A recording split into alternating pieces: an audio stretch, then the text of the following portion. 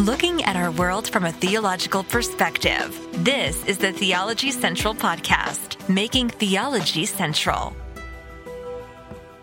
Good evening, everyone. It is Friday, May the 26th, 2023. It is currently 6:33 p.m. Central Time, and I'm coming to you live from the Theology Central studio located right here in Abilene, Texas. As a Christian,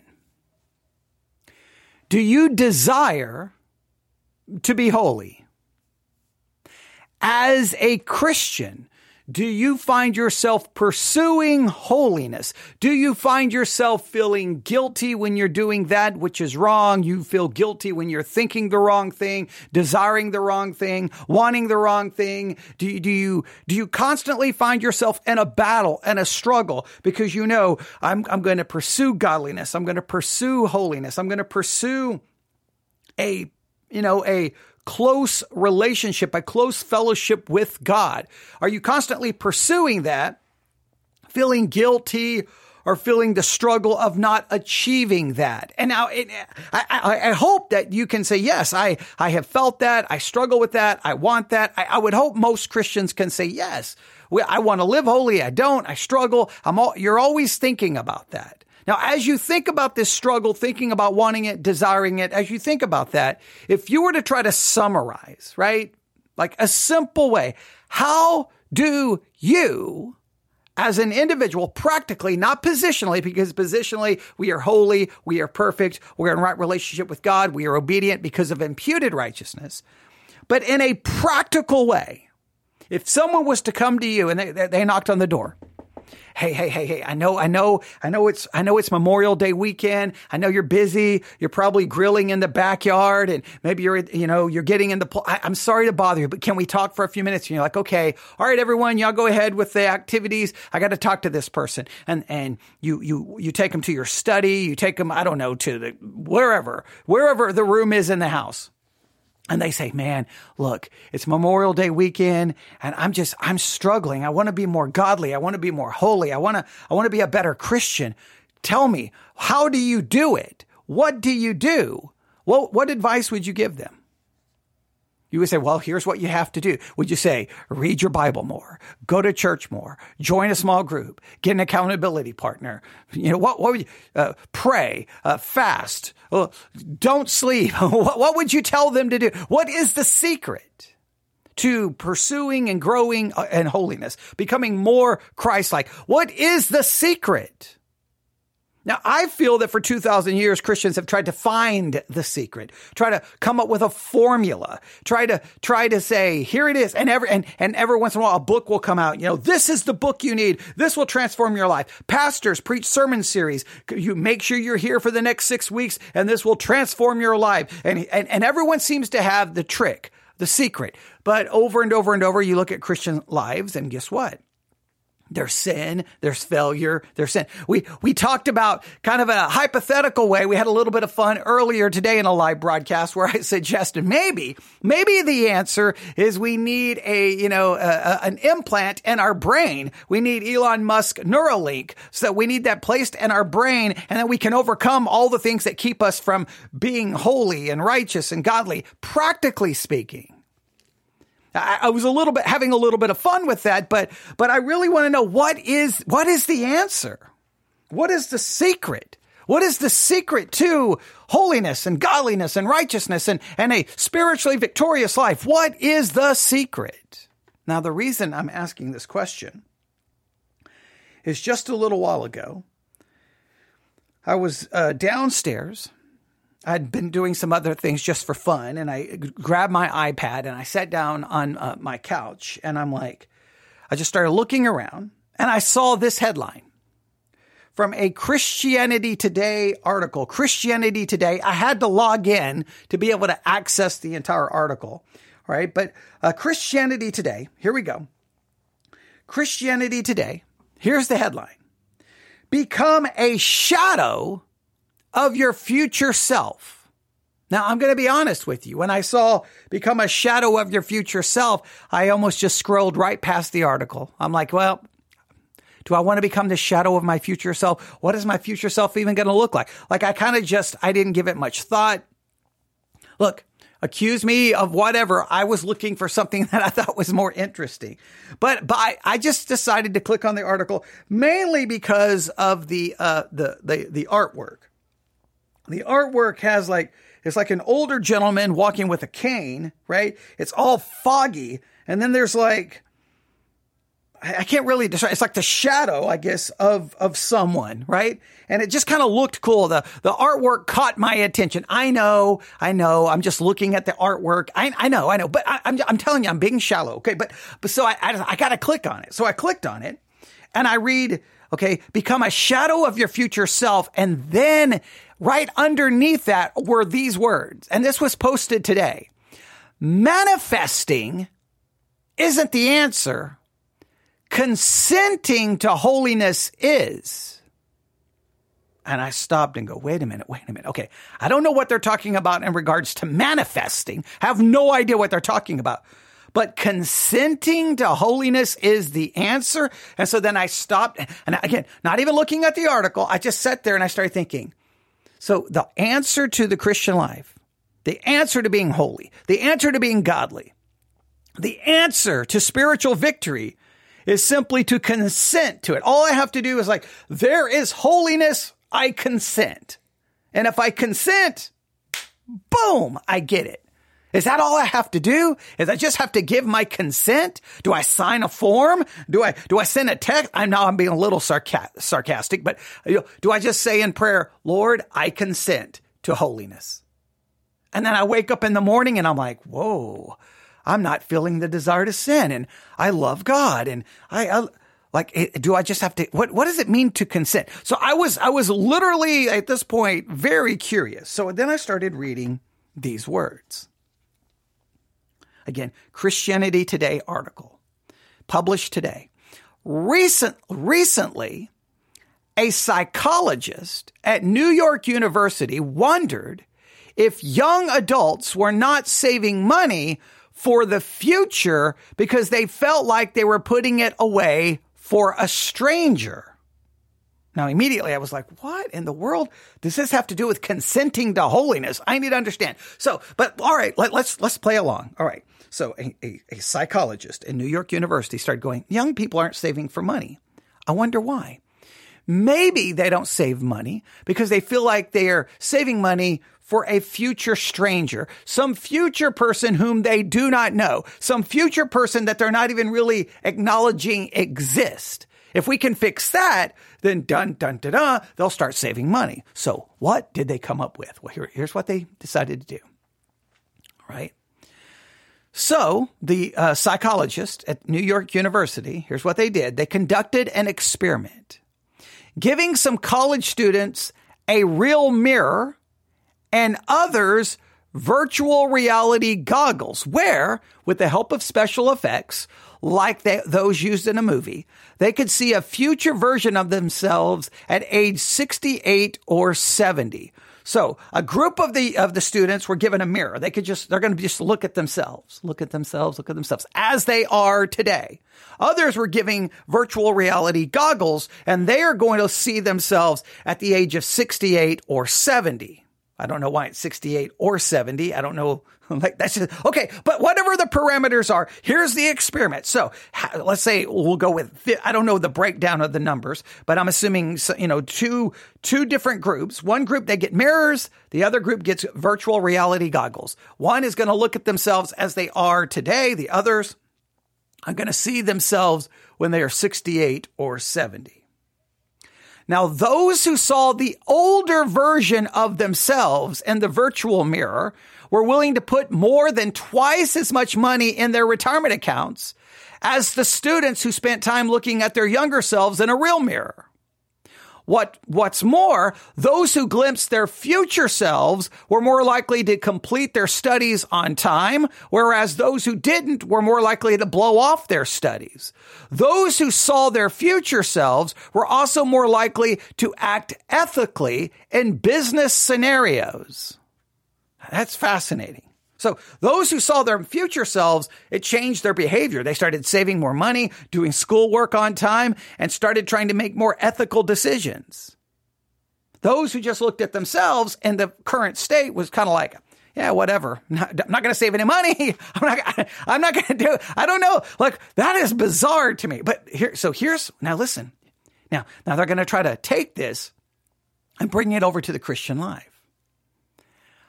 Recognizing and investing in our future selves is certainly a fruitful practice, but it remains inadequate for those who believe in Christ. When our identity is rooted in the knowledge that we are creatures who were made by God in dazzling glory and created with an original core of goodness and beauty, we can live inspired to become the masterpieces God intended. When we catch a vision for who we might become in the future, we can begin to live as that person now. So it seems that what they want us to do is, on one hand, we have to capture, I guess, mentally of what we were created to be, I guess, originally what Adam and Eve were. But then you can say, were they really created to be that way since God knew what was going to happen? All right. Okay. But if we can get a glimpse of our future selves. So I guess it is a saying, if we can, they're saying what we might be. So is this where I stop and go, okay. I got to get a glimpse of what I could be. See, if I live holy today and I live godly today, that's what I will be. Is that the key to holiness? Is to think about what you could be? I don't know. Let's see where they go with this. All right. Here we go. When we can imagine ourselves in both our temporal future and our eternal future, we can be inspired towards holiness in our day-to-day lives. So if we can imagine, so they're saying the key here is you imagine what your, I'm going to say it this way, that if you will stop and imagine yourself in your temporal future and your eternal future, you will be inspired towards holiness. So the thing that inspires you towards holiness, according to this article in Christianity Today, is to look to your temporal future and your eternal future. You're like, if I look to my temporal future, what could I be? I'm inspired to holiness. If I look to my eternal future, I'm inspired to holiness. So the key to holiness is we need an inspiration for holiness. And the way to get that inspiration to holiness is imagining what we could be. I don't know. Maybe there's a psychological element to this that's true. I was thinking if I could imagine, let's just think, if you could imagine what your body could look like if you engaged in, I don't know, lifting weights, diet, running, swimming, whatever, do you think that inspires you? In other words, you can't look at what you are. That won't inspire you. That just may discourage you. You have to look at what you could be. And if you can imagine what you could be, then you will then be inspired to do the work to get to what you could be. Is it like a psychological game that we play as Christians? If I can imagine what I could be as a Christian, then I will be inspired to do what's necessary to get there. But that would imply that you can get there if you'll just get the right inspiration. I don't know. Let me read that all again. When we can imagine ourselves in both our temporal and eternal future, we can be inspired towards holiness in our day-to-day lives. And in his classic sermon, The Weight of Glory, C.S. Lewis observes, there are no ordinary people. He continues, remember that the dullest, most uninteresting person you can talk to may one day be a creature which, if you saw it now, you would be strongly tempted to worship, or else a horror and a corruption such as you now meet, if at all, only in a nightmare. All day long, we are in some degree helping each other to one or the other of these destinations. So no matter what a person is today, they're moving to one or two destinations, right? Something so glorious and amazing, or something so horrendous and horrific that you would only want to see it in a nightmare. And so we have to imagine the good one, and then we would be inspired towards holiness to achieve the good one. This is very just seems, I don't know about this. All right, let's continue. As the theologian N.T. Wright observes, when we think of an older, physically diminished person, we might say they are just a shadow of their former self. But when someone belongs to Christ, we should say they are just a shadow of their future self. If you can envision your future, if you can envision your future glorious self, you can move towards becoming that person right now, bearing the beautiful image of God in your daily life. So this seems to be putting forth the idea, all you have to do is imagine it, and then you'll be inspired to pursue it. So this almost seems to indicate the way to achieve holiness in the Christian life is that you wake up each day, and here's what you do. You focus on what I could be. I could be holy. I could be godly. I could be faithful in my thinking, in my mind, and my desires to God and to others. Now, first, that implies you can.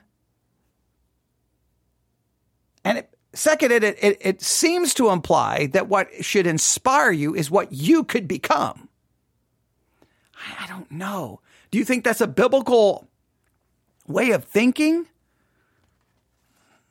I don't know. But then here's the next paragraph, right? Where I'm really like, I got to work on this next paragraph. Here we go. You ready? All right. The next paragraph is consenting to holiness. This is what sparked my whole pursuit of this. All right, here we go. As we grow into the glorious masterpiece of God's imagining, we aren't manifesting our desired reality through positive thinking or embarking on a pull ourselves up by our bootstrap self-improvement project. Okay, so this is a mouthful. So let's go through this again, all right? Now, it just sounds like they just talked about really imagining it, almost manifesting it, and then achieving it. Now it seems to be reversing course a little bit and say, as we grow into the glorious masterpieces of God's imagining, we aren't manifesting our desired reality through positive thinking or embarking on a pull ourselves up by our bootstrap self-improvement project. Rather, we are opening ourselves to be shaped by God's creative, loving hands, inviting Him to use whatever tools are necessary to pull away, to chip away, to move away all our dross. For it is only after we pass through purifying fire, after God chisels, sands, and burnishes us, that we will begin to shimmer with an inner radiance that will cast warmth and light upon everyone around us. Though this creative process is something that God does as an artist, as Jesus said, apart from Him, we can do nothing, we also play a role. Our role is to consent to the cleansing work of the Holy Spirit.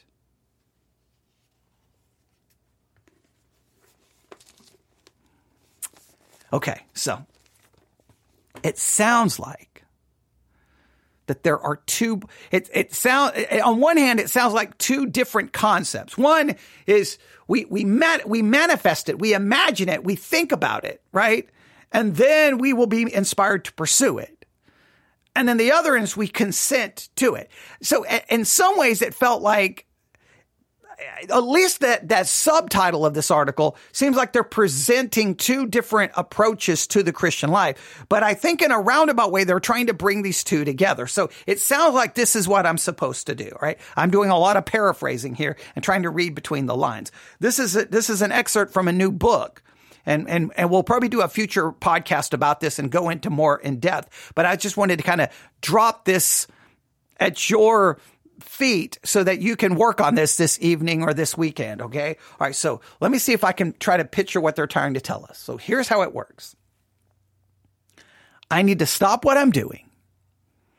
Maybe I wake up in the morning, or maybe it's the end of the night, whenever. I need to find time each day where I stop and imagine what I could be in my temporal future and my eternal future. Now, in my eternal future, I guess I'm not imagining what I could be. I would be imagining what I will be, right? Because there'll be no more sin. I'll have no more of a sinful nature. So I guess that's what I'm imagining. But in my temporal future, I'm imagining what I could be. So I'm thinking, okay, what could I be? I could be a better Christian. I could be more godly. I could be more faithful. I could be more holy. I could be more dedicated. I could be more disciplined. And if I can really see that, if I can manifest it in my mind, according to this article, then what we'll do is I'll be inspired. Dun, dun, dun, dun. I'm going to be that. Now, again, number one, that seems to imply that we can do it, which I think maybe there's already a problem. And number two, that inspiration to holiness comes from imagining what I could be. Now, I would ask you, what should inspire your desire for holiness? What should inspire it? Biblically speaking. But after I've done this kind of imagining it, then what I must do is then I have to realize, hey, I'm not going to be able to achieve this, right? I want it and I'm inspired to pursue it, but I can't ultimately achieve it. So then what I have to do, and I'm going to read from the article again, is we open ourselves to be shaped by God's creative, loving hands, inviting him to use whatever tools are necessary to purge away our dross. Well, I'll just stop right there. So what I have to do is open myself. So I imagine, and then I open myself and say, God, here you go. Whatever you have to do to get me there. Whatever you have to do, I'm open to it. Whatever it may be. Pain, suffering, death, disease, tragedy. You open yourself for him to purge away, burn away the dross. Okay. And then they go on to say, for it is only after we pass through the purifying fire, after God chisels, sands, and burnishes us with that we will begin to shimmer with an inner radiance that will cast warmth and light upon everyone around us. So we're like, okay, God. So then we have to open ourselves to it. So we have to imagine it, to be inspired by it. Then we open ourselves to God to do the work. And then this is what they say. Though this creative process is something that God does as an artist, as Jesus said, apart from him, we can do nothing. We also play a role. We have to play a role. So what is our role? So we imagine it, we open ourselves to it, and then we have a role. So imagine, open, and then the third, I guess, thing we have to do, this is a sentence, a standalone sentence. They separate it from all the paragraphs. Our role, your role, is to consent to the cleansing work of the Holy Spirit. So it almost is the picture that the Holy Spirit shows up.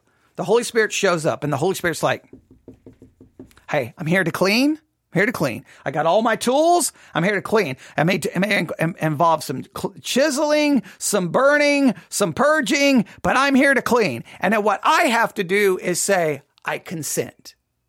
And if I consent, then the Holy Spirit can do it. Now, if I say sorry, not in the mood, that the Holy Spirit will just walk away and not do it. So it is as simple as simply consenting, and then boom, I guess holiness is yours. What do you think about this idea of imagining it, to be inspired by it, opening yourself for it, and then consenting to it? I don't know if that's the steps to achieving holiness. I don't know. Now, again, they're talking practical holiness. They're not talking, positional holiness, which is given to us by Christ. It's imputed to us by Christ. It's accredited to our account. Now, we will come back to this soon. What I want to do is point you to the book this is taken from. This is the name of the book. All right. The name of the book is Now I Become Myself. How Deep Grace Heals Our Shame and Restores Our True Self. Now I Become Myself. How Deep Grace Heals Our Shame and Restores Our True Self. This is, I guess it was published maybe May 16th, a relatively new book. Now I become myself. How deep grace heals our shame and restores our true self. What we just read was an excerpt from the book. It sounds like, I don't know what that is. I just don't know if that's the answer. I don't know if that's the answer. I don't know. Imagine what you could be. That will inspire you to pursue it. Open yourself to it, and then consent to the cleansing work of the Holy Spirit. Now, it's a formula. It's another formula. I mean, Christians have been giving us formulas for 2,000 years. No one has yet to figure it out.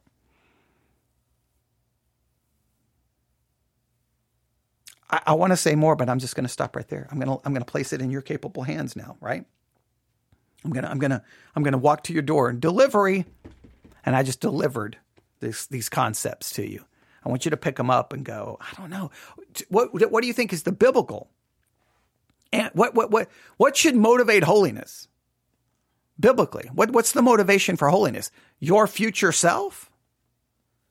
And then the Holy Spirit can't do anything unless I let it? And is it that simple, just saying, Holy Spirit, make me holy, and then done, it happens?